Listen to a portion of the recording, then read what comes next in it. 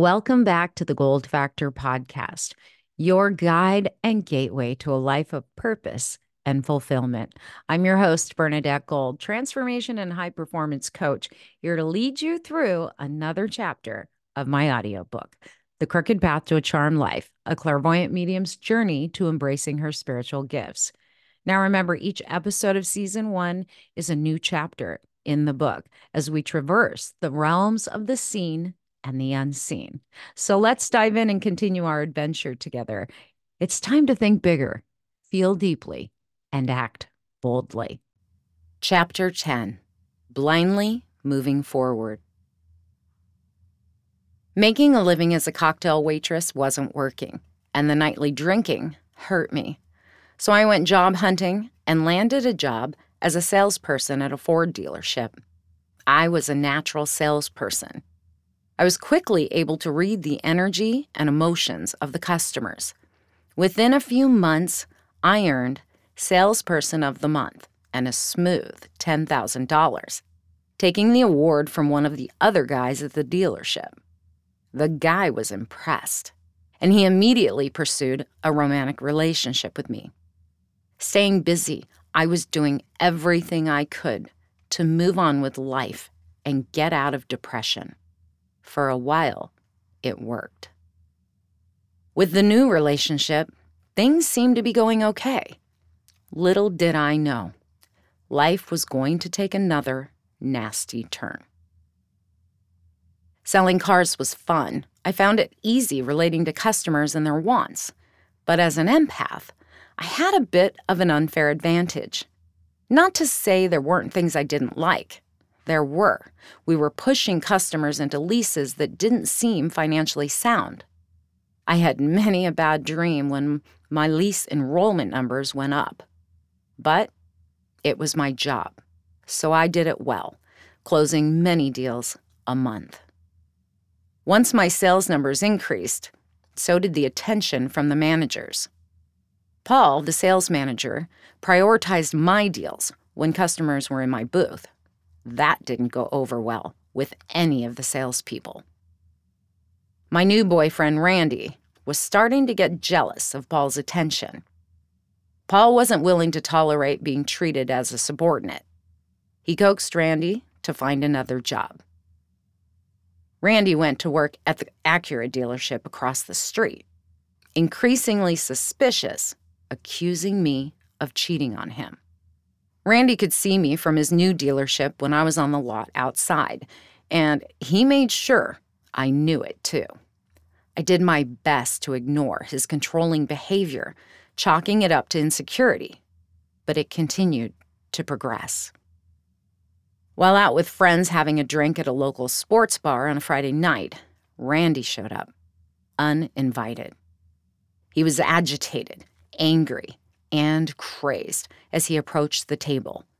He grabbed me off my bar stool, dragged me outside, and started yelling at me, telling me to go home. I refused to listen to him tell me what to do. Suddenly, I found myself on the ground. Unsure what had happened, I watched as a couple of guys walked him to his car.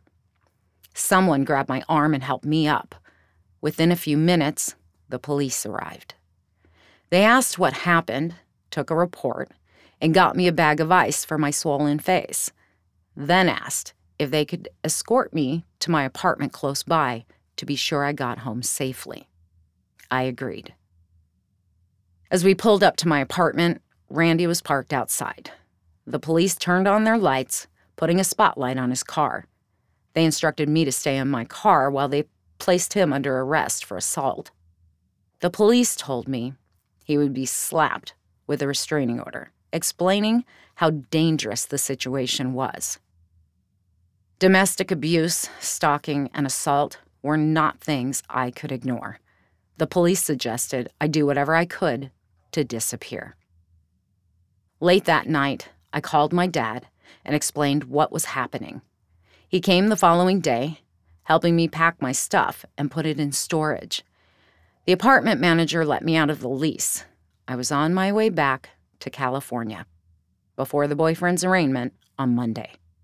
Everything happened so quickly. I barely had time to think.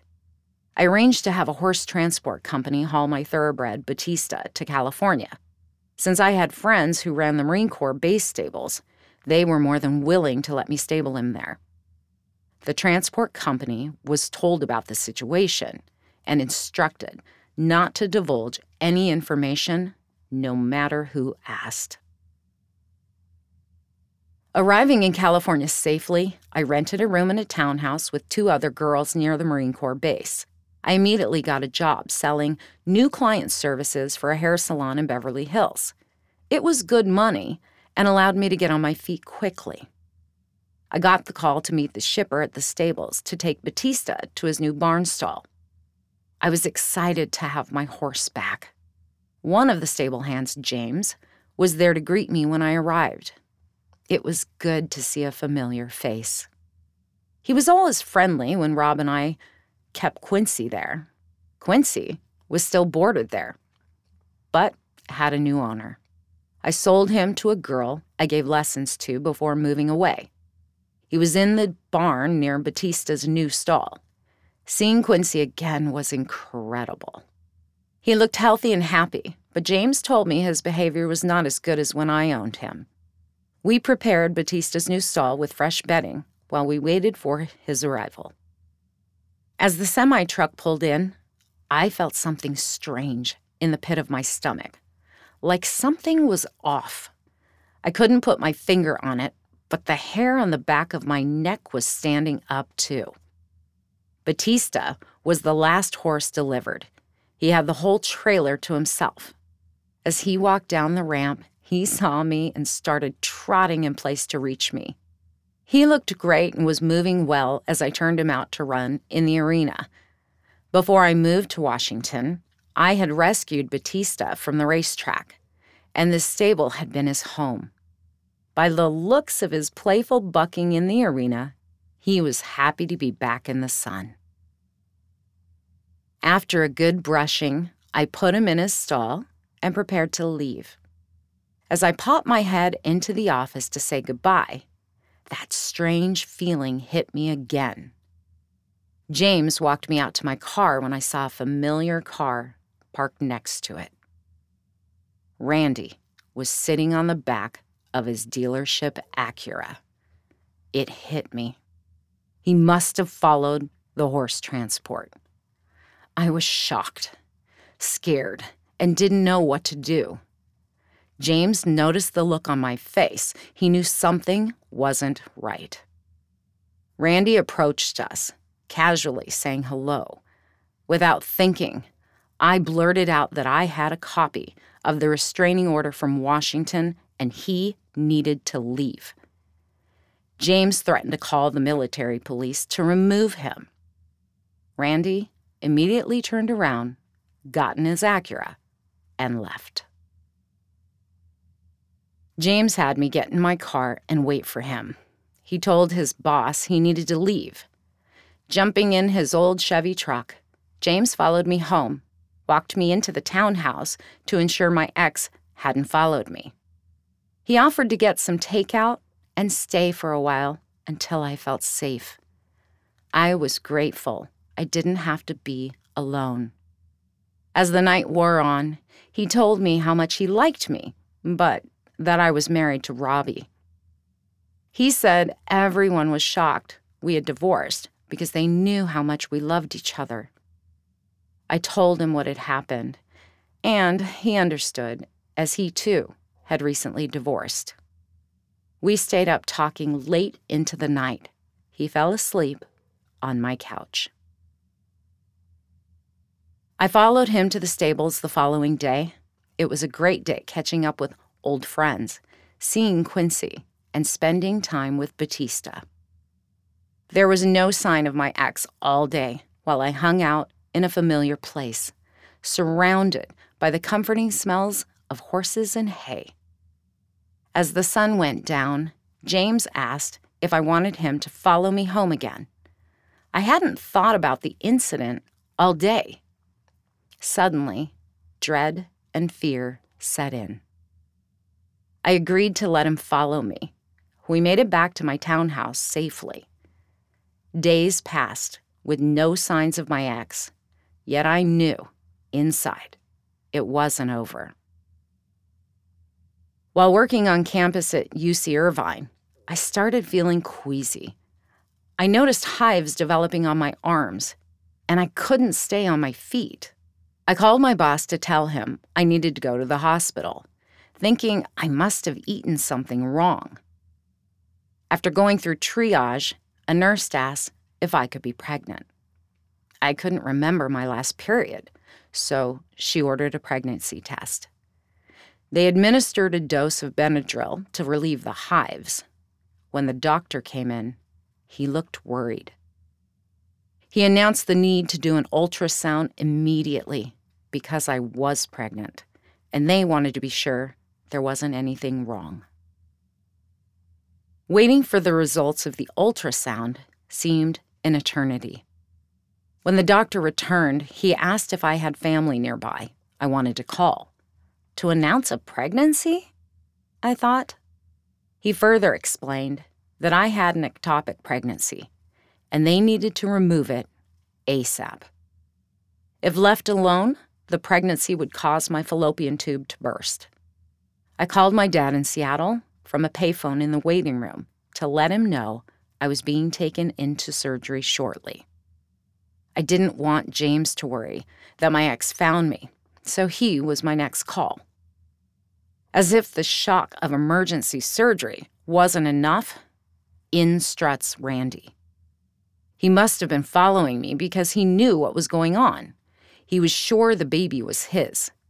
He started telling me not to have the baby removed, saying he and his family would raise the baby if I died. Everything he said was insane.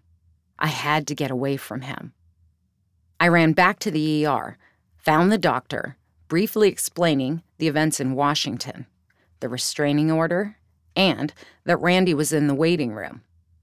When the doctor went to the waiting room to tell him to leave, he was already gone. The surgery was uneventful. I was discharged the following day. James arrived to follow me home. Barely able to track my feelings, so much had happened so quickly. I was on high alert, unable to process the ectopic pregnancy. Still childless. I couldn't handle the doctor's prognosis that I would never carry a baby to full term. James stayed with me that whole day. We went to the grocery store to get some food for dinner. Just as we were coming out of the store, my stomach dropped. I spotted Randy reaching into the trunk of his Acura. I was hoping he wouldn't see me. I was wrong. He closed the trunk, turned around, and pulled out a gun. Pointing it at us, he was in tears, saying, "If I can't have you, no one can." I pleaded with him to calm him down, telling him I wasn't with James or anyone else. Everything seemed to be moving in slow motion. My heart was beating out of my chest, tears spilling down my face. I could hear police sirens in the distance. He must have heard them as well. He jumped in his car and drove away.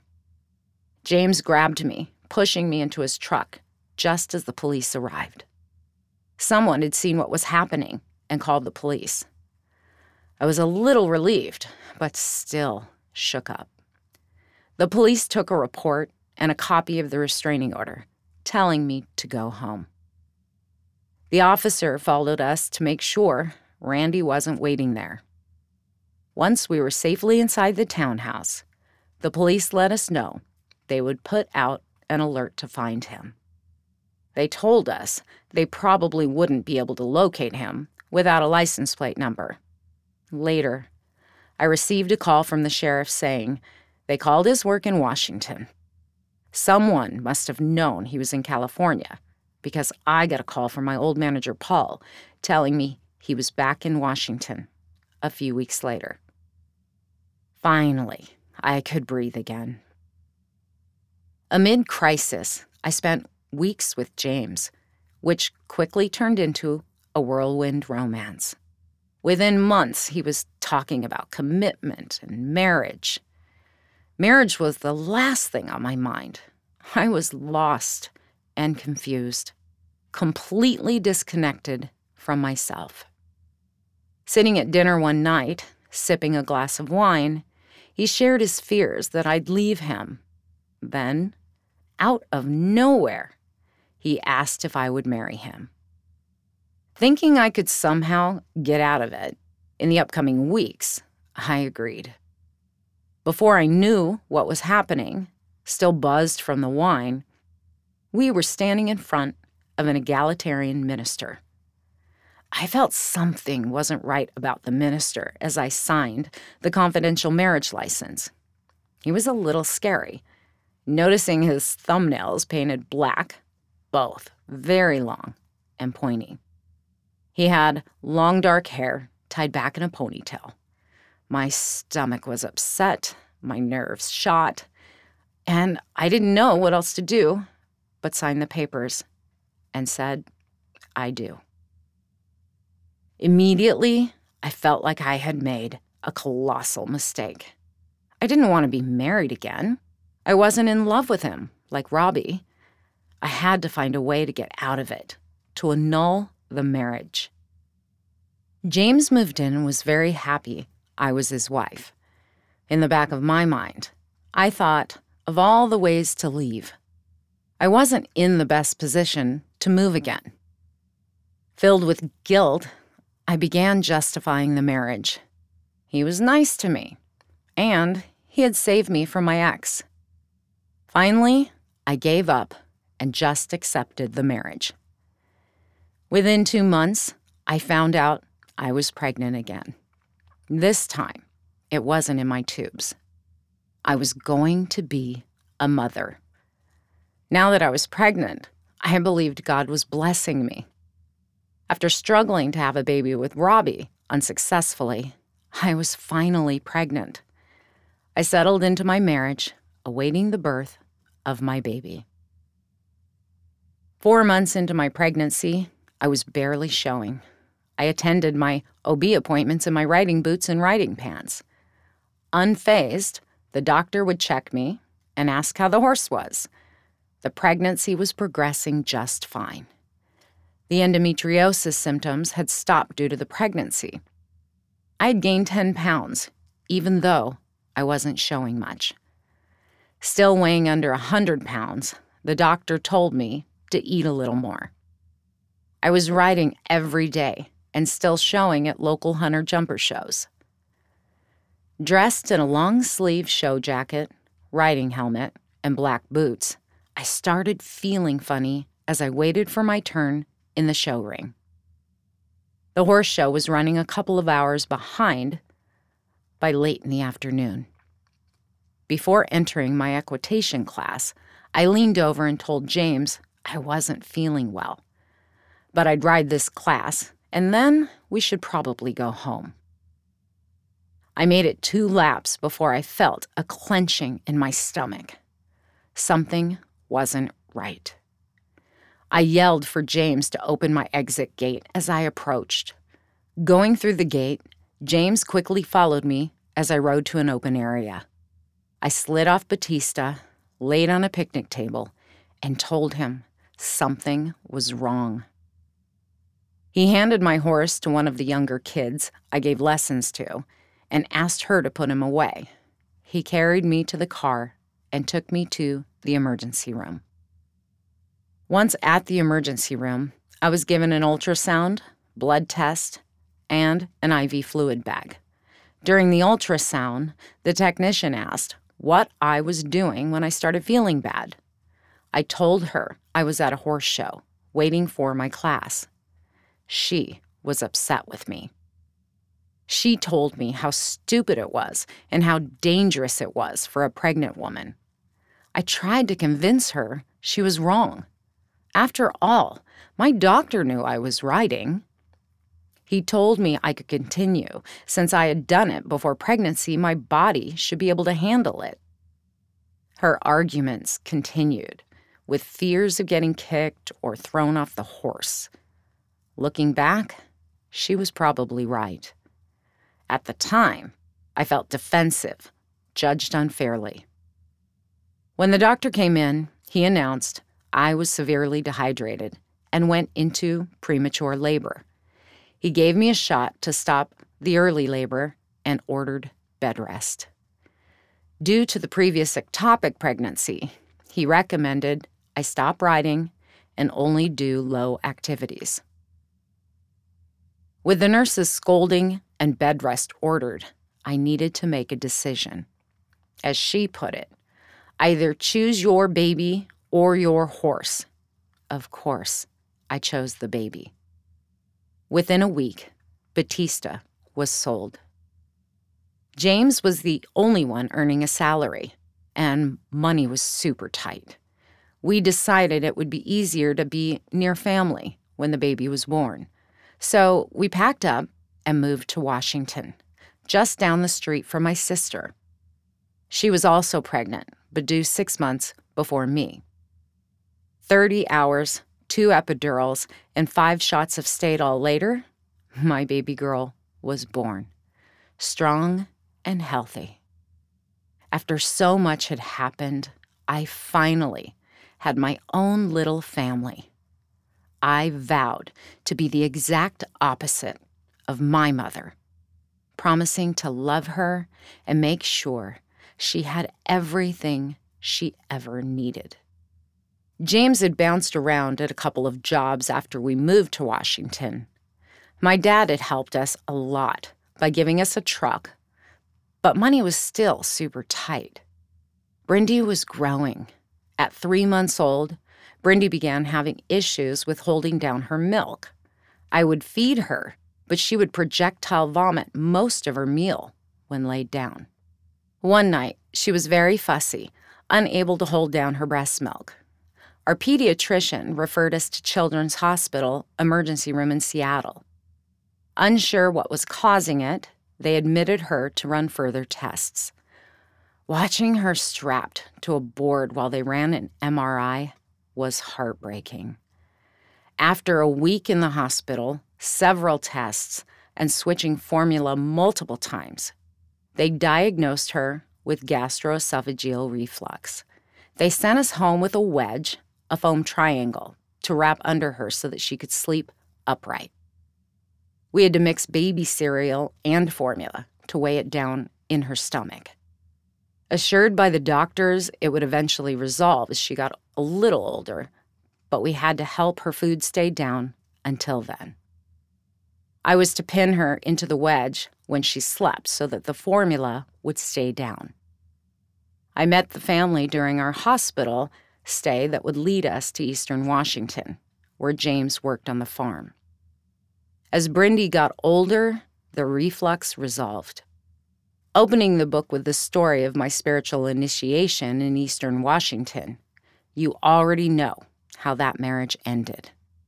As things settled down after the divorce, I found myself thinking about Robbie again. Thanks for joining me on this episode of the Gold Factor podcast.